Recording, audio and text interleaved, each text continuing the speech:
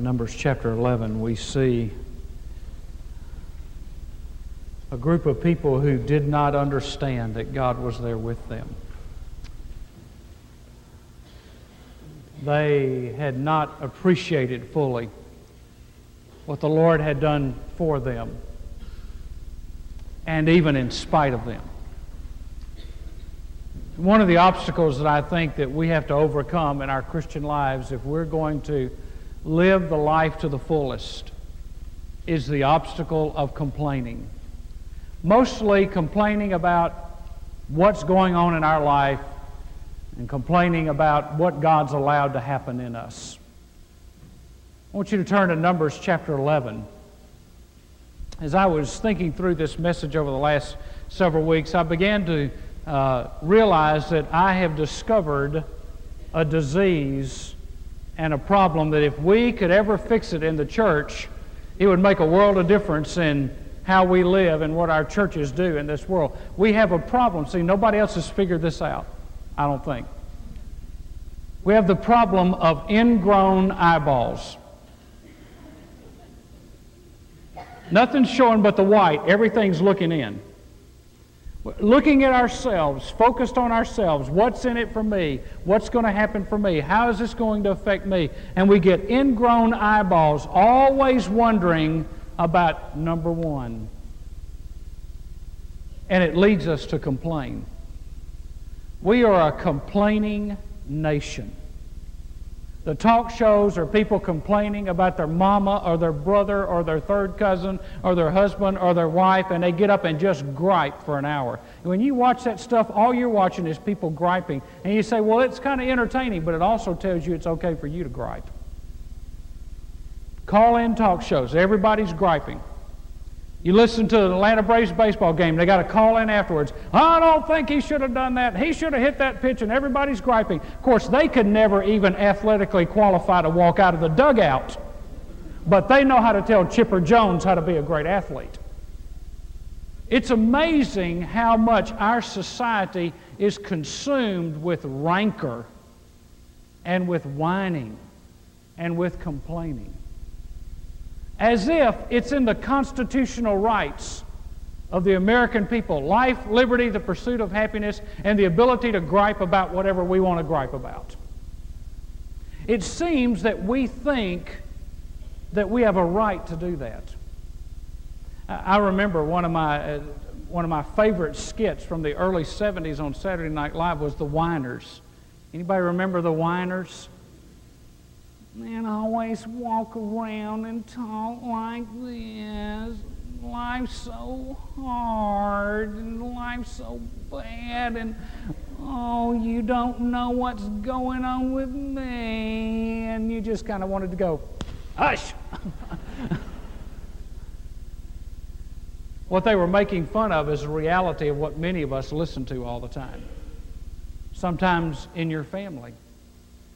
Sometimes at your job. Some of you work with people that they wouldn't be happy if they made $12 million a year and they didn't have to pay taxes on it. They just wouldn't be happy.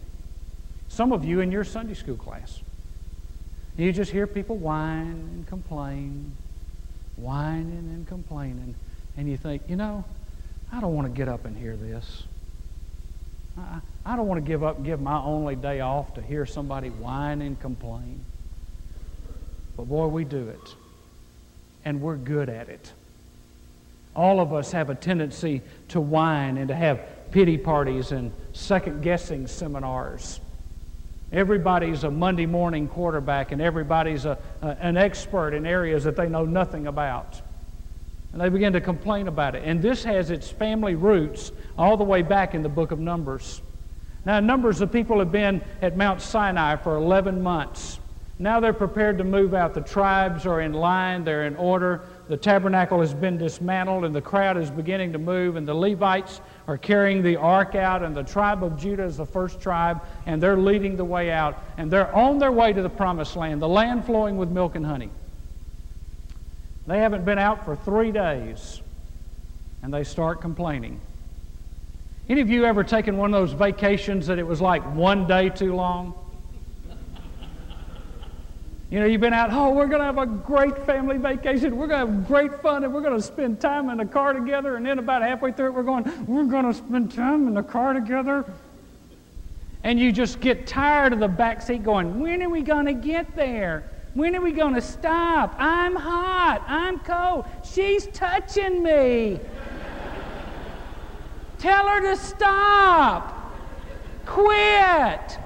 The music's too loud. I can't hear the music. When are we going to stop? How long is it going to take? How many more miles? And you look at your wife and say, and we ask God for these things. I mean, they're 3 days out, and they're complaining. Dale Carnegie made a great statement. He said, any fool can criticize, condemn, and complain, and usually does.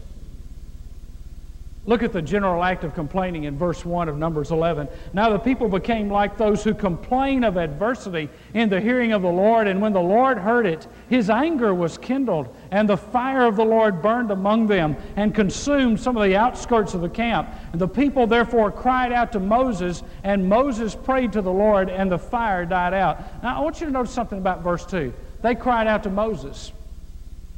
Why didn't they talk to God? Because they knew they weren't in a spiritual condition to talk to God. All they'd been is just complaining to God. Now wasn't the time to talk to God. And they knew that Moses was their only hope. So they cried out to Moses, and Moses prayed for them. Now, look at the complaint of the people. The word complain is anan, A-N-A-N in Hebrew, and it means to murmur. Now, let's just do a little practice on what murmuring sounds like, all right? Let's say 5 times together the word murmur, all right? Let's go. Murmur, murmur, murmur, murmur, murmur. Boy, that's edifying, isn't it? Makes you just want to praise God. Let's do it again. Murmur, murmur, murmur, murmur, murmur. You know what murmuring is. It's when you're walking into your office building and somebody's standing over in the corner and they're going... And you know they're not talking about they've just won the lottery. It's probably about you. And it's just murmuring. It's this little undercurrent. Murmur, murmur, murmur, murmur, murmur, murmur, murmur. It's this little undercurrent that flows out of people. And notice they were murmuring and complaining about adversity or affliction. Now, here's the key. They were complaining and God heard it. Now, apparently, Moses didn't hear it. You know, Moses probably minding his own business, and they're complaining. There's no indication in this verse that Moses heard. They're complaining, and God sent down fire, and Moses probably goes, whoa, what was that? Somebody messed up. And they ran to Moses and said, you got to pray for us. God's scorching the camp. Now, notice what happened. They complained in the hearing of the Lord, and his anger was kindled. You know how we'll stop complaining in our lives? When we realize that what we say doesn't go from our lips to somebody else's ears, it goes from our lips to God's ears. God hears it. God hears the critical things that we say at the supper table. God hears the things that we say in Sunday school classes. God hears the things that we say about our boss or our employees. God hears the things that we say about people. God hears our complaining. And you know, I'm going to tell you something, folks. 1 minute in heaven and our complaining is going to seem very, very silly. And we're going to be embarrassed by it. The very fact that God had saved us and prepared a home for us and we get to spend eternity with Him, we're going to look around and say, how in the world could I have ever complained about anything in light of what I've got now? And see, that what will keep you from complaining is realize that you're going to get that one day. And no matter what you're going through now, no matter what raw deal you feel like you've gotten, no matter what adversity you're walking through, you need to remember, one day it's all going to be over, so why are you complaining? One day it's all going to be settled. One day all the books are going to be settled right. One day everybody's going to get what they deserve. So why are you worried? Why are you complaining? They complained in the hearing of the Lord, and His anger was kindled. You have to be careful because you got to realize you can push the Lord too far.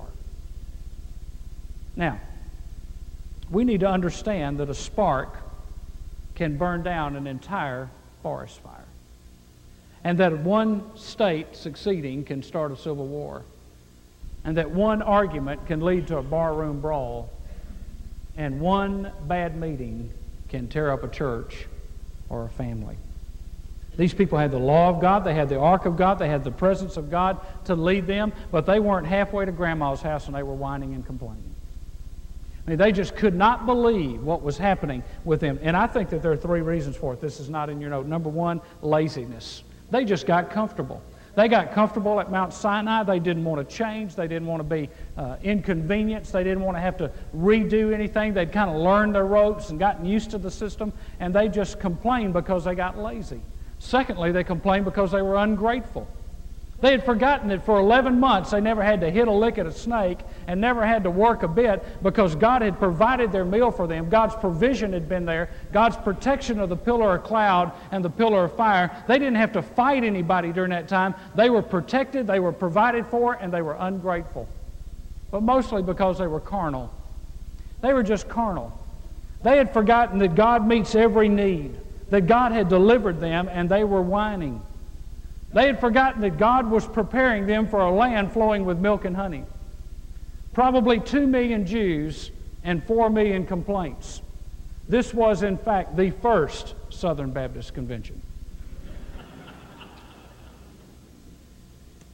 Now, I sat down this week and used my sanctified imagination a little bit and wondered what they were complaining about, because it doesn't tell us, so you can kind of imagine yourself what they might have been complaining about. I think some of them wanted to go back to Egypt. They say that later on. Let's just go back to Egypt where we had all that great food. They forgot that they had to make bricks without straw. Some of them may have complained that they weren't in charge. You know, if I was in charge instead of Moses, we would have already been there and we wouldn't be making this trip now. We'd already be in where we need to be. They'd put me in charge. Somebody may have complained and said, you know, I think there's a better way to get there, but nobody asked me. Some may have said, what's wrong with Mount Sinai? I think there was at least one who blamed it on El Nino. I mean, somebody said, you know, with all these weather pattern changes, we ought to wait until it's cooler to move out. It's never cool in Israel and in the Middle East.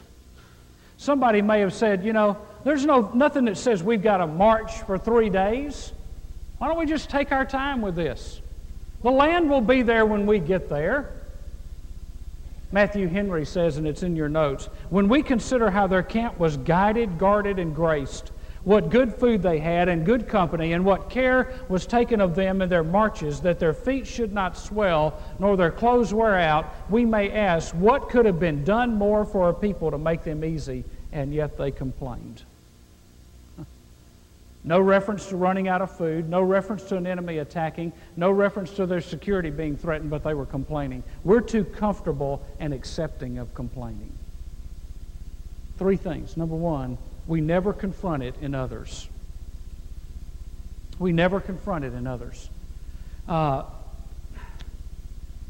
See, that's sloppy agape. Sloppy agape says, oh, I just love them too much to confront them. If you loved them, you would confront them. You know, I mean, sometimes you just got to confront. It may be a member of your family. I mean, I've had to do that with members of my extended family. My wife's had to do it with her. When you just have to confront and say, you know, you need to get over it. You need to get a life, and you need to move on, and you need to realize that's where you are, and that's the way life is, and it's not going to change, so get happy. Learn to live with it. Sometimes you have to confront. We're just scared to confront. Oh, I just love them too much to confront. You do not help somebody who is doing something that is actually making God kindle His anger toward them. You don't love them. You're sending them to judgment. You're actually sending them under the disciplining hand of God because God's put you in their life to tell them, don't do that. Some of you have people in your Sunday school class always complaining, always griping. You need to tell them to be quiet. Say, well, what do they think? No matter. Well, God's already hearing it. And I know what He thinks about it. Some of you have people in your home, and all they do is complain and gripe all day long. You need to tell them to get over it. Move on. You know, the Lord's listening. The Lord's watching. Some of you have people who work for you. Just ask them if they like not having a job.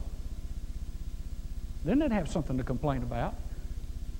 You see, you and I need to realize that if we're going to be what we're supposed to be, we have to confront it. Second problem is, while we're comfortable with complaining, is because we never see it in ourselves. We never see it in ourselves. Now, my wife said to me this morning, who my wife is always there to kind of help me see through these things, she said to me this morning, she said, honey, when you preach, don't complain too much about complaining.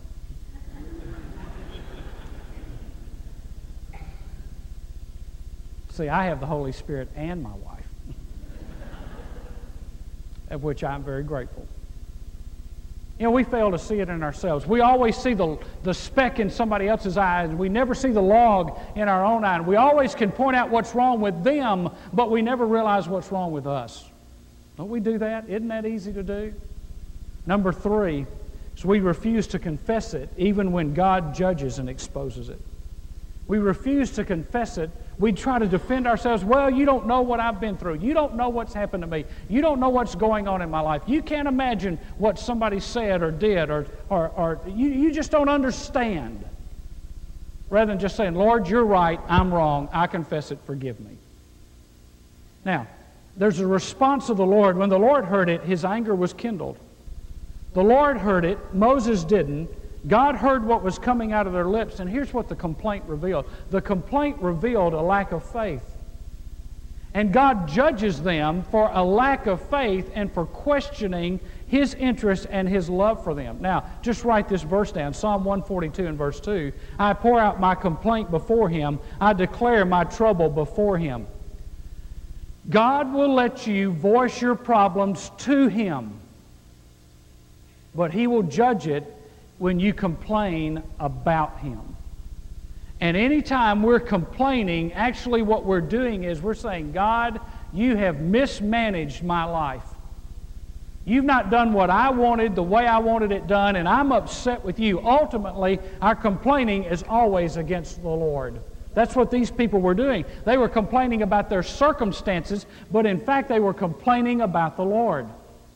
You can complain to God. That's what you got prayer for, to tell God what's on your heart. But you cannot complain about God because you're questioning him. Now, I don't think it's in the notes, but negative attitudes reflect in 3 ways. Negative attitudes reflect in 3 ways. Number 1, no faith in God's sovereignty. No faith in God's sovereignty. When I am negative and when I am complaining and when I'm angry at God or bitter at God or feel like I've been shortchanged, what I'm saying is God's not really in control. God's not really in control. So I need to be. God really can't take care of this, so I need to take care of it of myself. And I complain and I murmur and I gripe and I whine and I bellyache. Why? Because I don't believe in the sovereignty of God. It's a sign I don't believe that God's big enough to take care of my situation. Secondly, no surrender to God's will. I'm not willing to go through God's will for my life. I want to go through God's will my way, not God's will God's way. I don't want to go through his will for me. I don't want to surrender my life to walk in obedience to him because it's costing me too much. I'm not very excited about it. I want everything to be a smooth ride and easy sailing. Number 3, no hope in God's plan. No hope in God's plan. You see, when we complain, what we're actually doing is we're crossing out Romans 8:28 in our lives and in our own Bibles, because Romans 8:28 says all things work together for good of those who love the Lord and are called according to his purpose. And when we say, God's not fair, this is not right, I don't believe I'm getting a fair shake here, what we're saying is, God, I don't see how you're going to work good out of that. Lord, this doesn't seem right to me. There's no way you can work good out of it. If you love him, he can. Now, why is complaining judged so severely? Number 1, because it gives lost people the wrong impression about our God. You see, we invite people to come to church and we invite people to come to Christ and we say, come, Jesus Christ will forgive your sins. He'll meet all your needs according to his riches in Christ Jesus. And when we complain, what they say back to us is, your God doesn't do what you say. Your God's not as good as you told me he was. If he was as good, you wouldn't be complaining. And since you're complaining, you must not be telling me the whole truth about your God. He gives lost people a reason to reject Christ. Secondly, complaining is contagious. Complaining is contagious. Now, every now and then, when we were children, we would complain, and that's normal. Kids don't know any better, but adults should. But you know, complaining is contagious. You put a kid in an environment where there's nothing but negative attitudes and negative thoughts and complaining, and they'll become negative. And when you see them becoming negative, just go look in the mirror and realize you helped make them that way. They became that way because they heard you being that way, and they thought that was acceptable behavior. And you see, the second generation will always take it further than the first. The first generation will complain and think nothing of it. The second generation will complain and begin to act on it. The third generation will complain and they'll totally rebel because they think it's a right.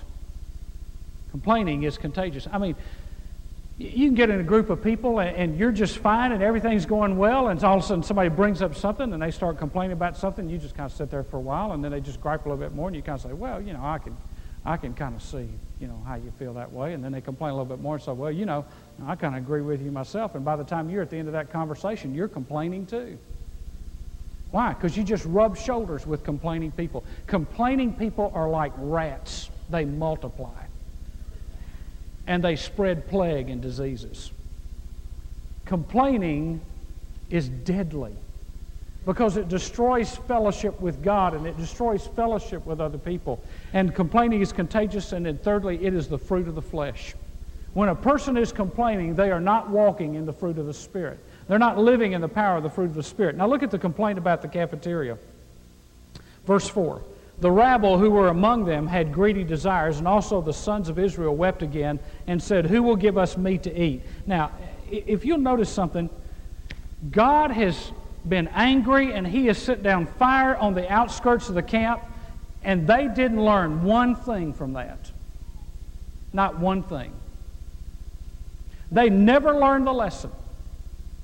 They just continued to complain. I guess they thought since it didn't judge them and scorch them that they were okay to continue with their complaining. I remember in 1977, I was in First Baptist Church, Yukon, Oklahoma. Joe and I were there together. And a gentleman in our church was the self-proclaimed doctor of complaining. He griped and he complained about everything. He resisted everything. Chairman of the deacons called me one night and said, Michael, I just want to tell you, so-and-so's on his way over to your house and he plans to pick a fight with you in the front yard.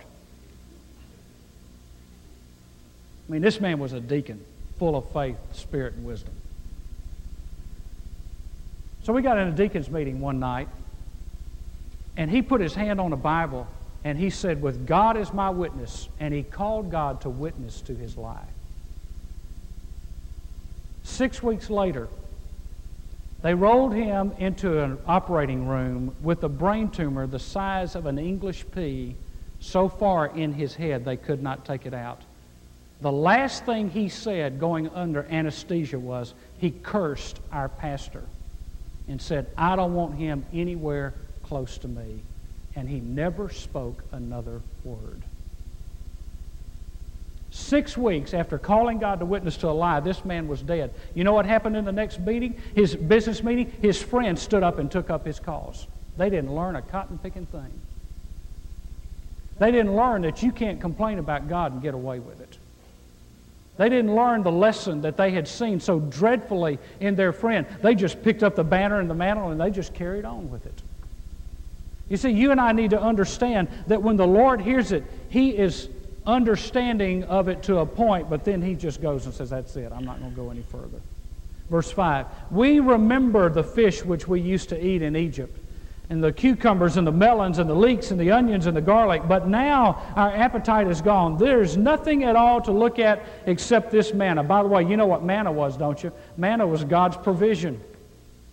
They didn't have to plant any gardens. They didn't have to grow any food. Manna was provided for them every day. And what they're saying is, all we've got is God's provision, and we're not happy with it. Have you ever complained like that? All I've got is God's provision, and I'm not happy. The rabble. Notice he uses the word rabble in verse 4. This was a mixed group. These were foreigners who happened to also be slaves in Egypt, And when the Jewish people were delivered from Egypt, they kind of joined along with them, and they got to be delivered too. They just kind of got to walk along with the crowd and go with the flow, and they found deliverance, and they began to complain. Now watch. Sin builds on sin. Complaining is contagious. When the people of God began to complain, they influenced and impacted the rabble, and then the rabble began to complain and led the people of God to complain some more. They all began to build together, and the complaining became contagious, and the rabble began to complain about things and make demands that they were in no position to make. They were just lucky to be on the trip. The deliverance was for the Jews, not for the rabble. God just allowed them to come along. They should have still been in Egypt, working, taking over the work that the Jews weren't doing anymore. But they got to come, and they griped about it. In Deuteronomy 9:22, it names 3 places where they provoked the Lord to wrath, and in all 3 locations, the sin was the same: murmuring, complaining. In the first one, they didn't like what God was doing. They complained about the way God was delivering them. So the first one, they complained about deliverance. The second one, they expected water on demand. And the third one, they didn't like the menu. Now notice the phrase in verse 4. They had greedy desires. That phrase literally means they lusted a lust. They lusted a lust. They just wanted what they wanted, and they didn't care what happened. The psalmist says they tempted God in their heart by asking for meat for their lust. The psalmist also says they lusted exceedingly in the wilderness. Paul says in 1 Corinthians 10:6, these things happened as examples for us. 2 things. First of all, complaining leads to lustful desires, and dissatisfaction with God leads to taking matters in your own hand. I can't trust God to take care of me, and so I'm going to not pray, I'm going to murmur. Rather than being grateful, I'm going to lust. Now, verse 5, I want you to notice something. We remember. Oh, but they also forgot. They forgot deliverance. They forgot when Pharaoh had made it harder on them by making them make bricks without straw. They forgot how God provided for them when they were backed up to the Red Sea, sure to be destroyed. They forgot about the pillar of cloud and fire. They forgot about how God had provided the manna. They forgot also about the judgment of God when they built the golden calf. Oh, we remember Egypt. Isn't that just like human nature? Boy, I remember how good it used to be, and we forget how good God is right now. I remember back there when I had my way, and we forget how bad it was when we had our way. And we fail to remember the things that we should remember. Now notice the complaint of Moses. Verses 10 through 15. Let me just pick up in verse 13. Where am I going to get meat to give all this people? For they weep before me, saying, give us meat that we may eat. I alone am unable to carry all this people, because it is too burdensome for me. So if you're going to deal thus with me, please kill me at once. For if I have found favor in your sight, and do not let me see my wretchedness. Now, the people complained, and God sent fire. Moses complained, and God sent help. Oh, I see. Moses must have been God's favorite. No. It's because Moses didn't murmur among his people. He prayed to his God. You see, this prayer, if you read this prayer of Moses and this interaction between Moses and the Lord, it'll take about 45 seconds to read it. 45 seconds of praying will get you a lot more than minutes and hours of murmuring. We need to learn to pray, and we need to learn to not murmur. I want you to notice what Moses said. If you're going to deal with this thus with me, please kill me at once. Moses must have been a pastor. Lord, if this is the way it's going to be, I'd just soon die. I've had those days. I've had those days. I've had those days when I've left this church and wept all the way home. I've had those days when I realized Jesus Christ couldn't please people, and I certainly can't. I've had those days when I've tried as hard as I could, prayed as much as I could, studied to be as true to the Word as I could be, and somebody still griped about it. I got an interesting letter this week. This one was signed, so I'll talk about this one. I got an interesting letter this week from a former member who's now a member at another church writing me and complaining about my column. I was thinking about sending him a card back. You know, when you're getting something for nothing, you don't have much room to gripe.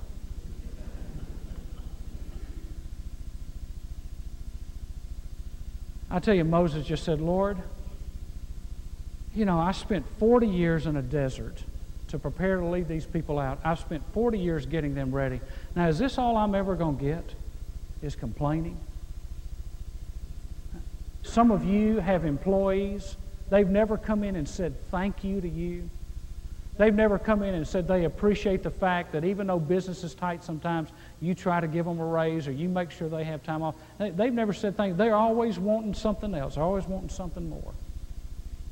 And I've got pastor friends who, quite honestly, they've never heard an encouraging word because somebody's always griping and complaining. I got one friend, I think he's figured out how to handle it. He just calls people when he finds out they're complaining about him and asks if he can be in their office in 15 minutes. It's amazing how quickly things quiet down in that church. I heard about another pastor. He's got a little journal that he keeps on the edge of his desk, and people come in and they want to start complaining about a church member. Say, you know, I just want to tell you about one of your church members. Say, okay, good. Let me just get my little notebook out of here, and let me just write down this because I want to get verbatim what you're saying so that I can go talk to, oh, no, I don't want you to write it down. No, I just want to talk to you about it. Well, you know, but if we're going to get this straightened out, let me just get down all the facts so maybe we can sit down together. Oh, no. He said, I have never written the first word in my notebook. You know, nobody wants to be quoted when they're complaining, do they? Let me ask you something. You ever reach one of those days where you say, Lord, if this is it, just kill me? You have the right to say that to God. You just don't have the right to complain to God about what's going on in your life to everybody else. You see, God doesn't mind the complaint. He just wants it directed in the right area. God can handle the complaint. I've learned something about the Lord. I can groan before the Lord, but I'm not to grumble before Him. In fact, the Scripture says the Holy Spirit issues groanings that we don't even understand. Now, God did two things. He sent Moses help in Numbers 11, 16, and 17, 70 men to help him. And I've got to tell you, pastoring a church is a whole lot different than being a student minister. It was a lot easier when I could say, go talk to him. He sits behind the big desk. He's got the big chair. You know, go talk to him. But it's a whole lot different when you sit in the big chair and the buck has to stop there. But I want you to understand something.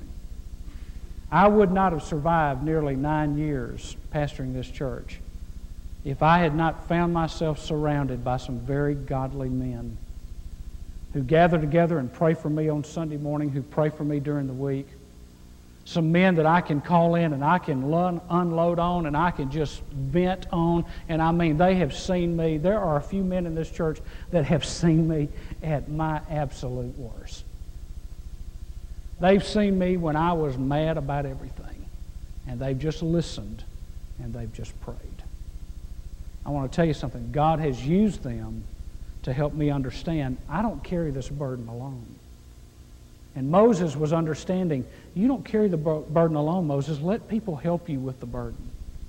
Let people walk beside you and stand with you. And I want you to know something, folks. One of the reasons why I enjoy pastoring this church is because we've got a deacon body that is helpful and not hurtful. We've got a group of men that desire God's best for this church. They're not trying to figure out how to run it. They're not trying to play power politics. They're not being what typical Baptist deacons are. They're just trying to figure out how am I supposed to love God, hate sin, and serve people. And that's one of the reasons why God chooses to bless this church like He does.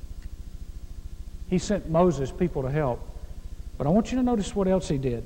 He responded directly to the people. Pick up with me in verse 18.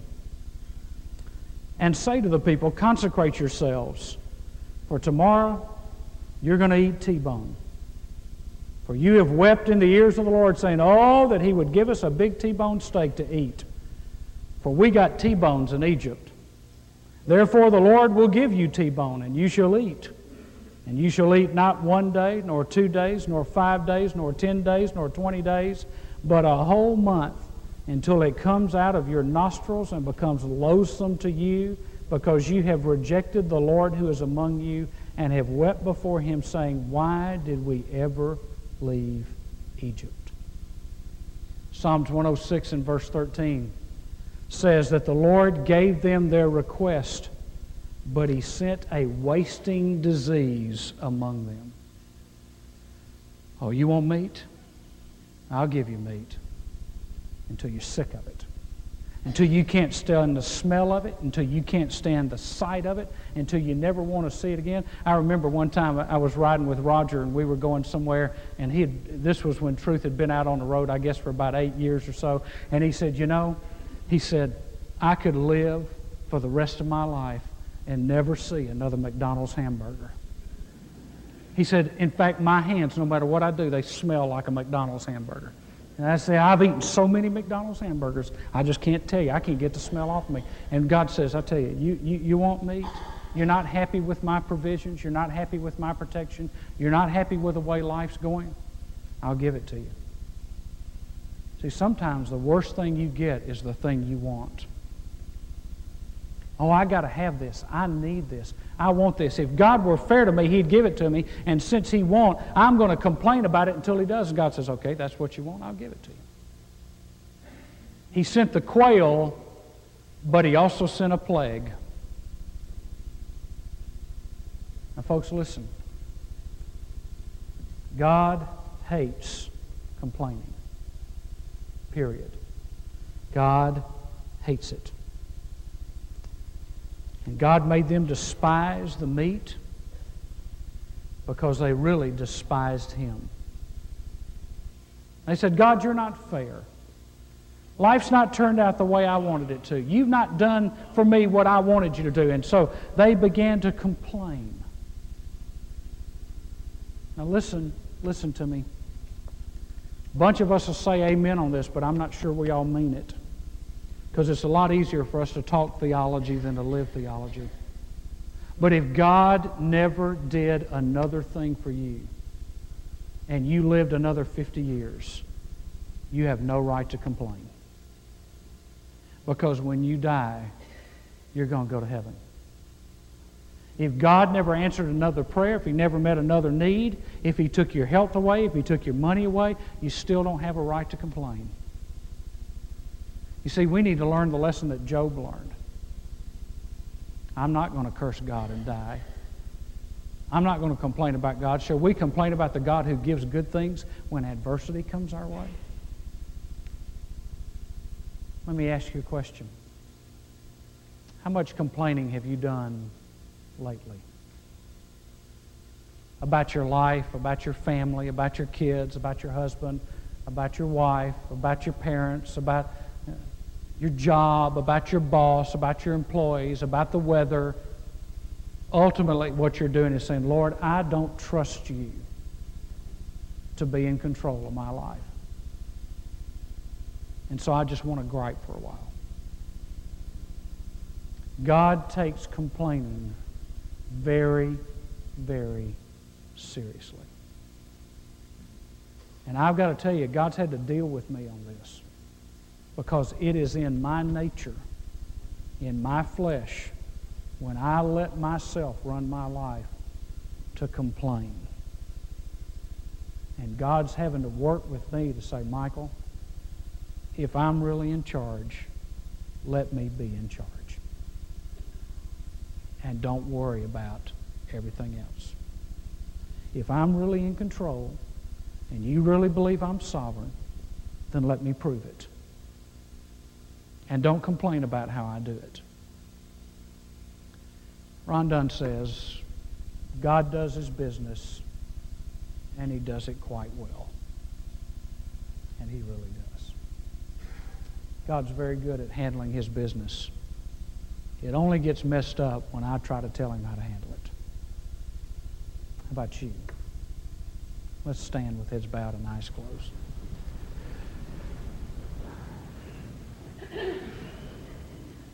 Just a moment, Joe and the choir are going to sing our hymn of invitation. And as they begin to sing, I'm going to ask you whatever the Spirit has said to you this morning that you need to do.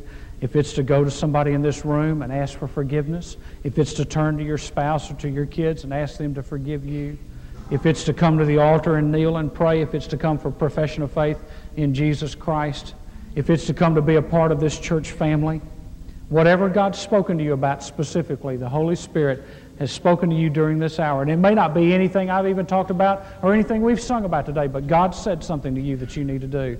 Then when we begin to sing, I'm going to ask you to step out and to come immediately. We're not going to sing but one or two verses, and then we're going to be through. So if you're going to come and respond, you need to do so now. Would you come as we sing?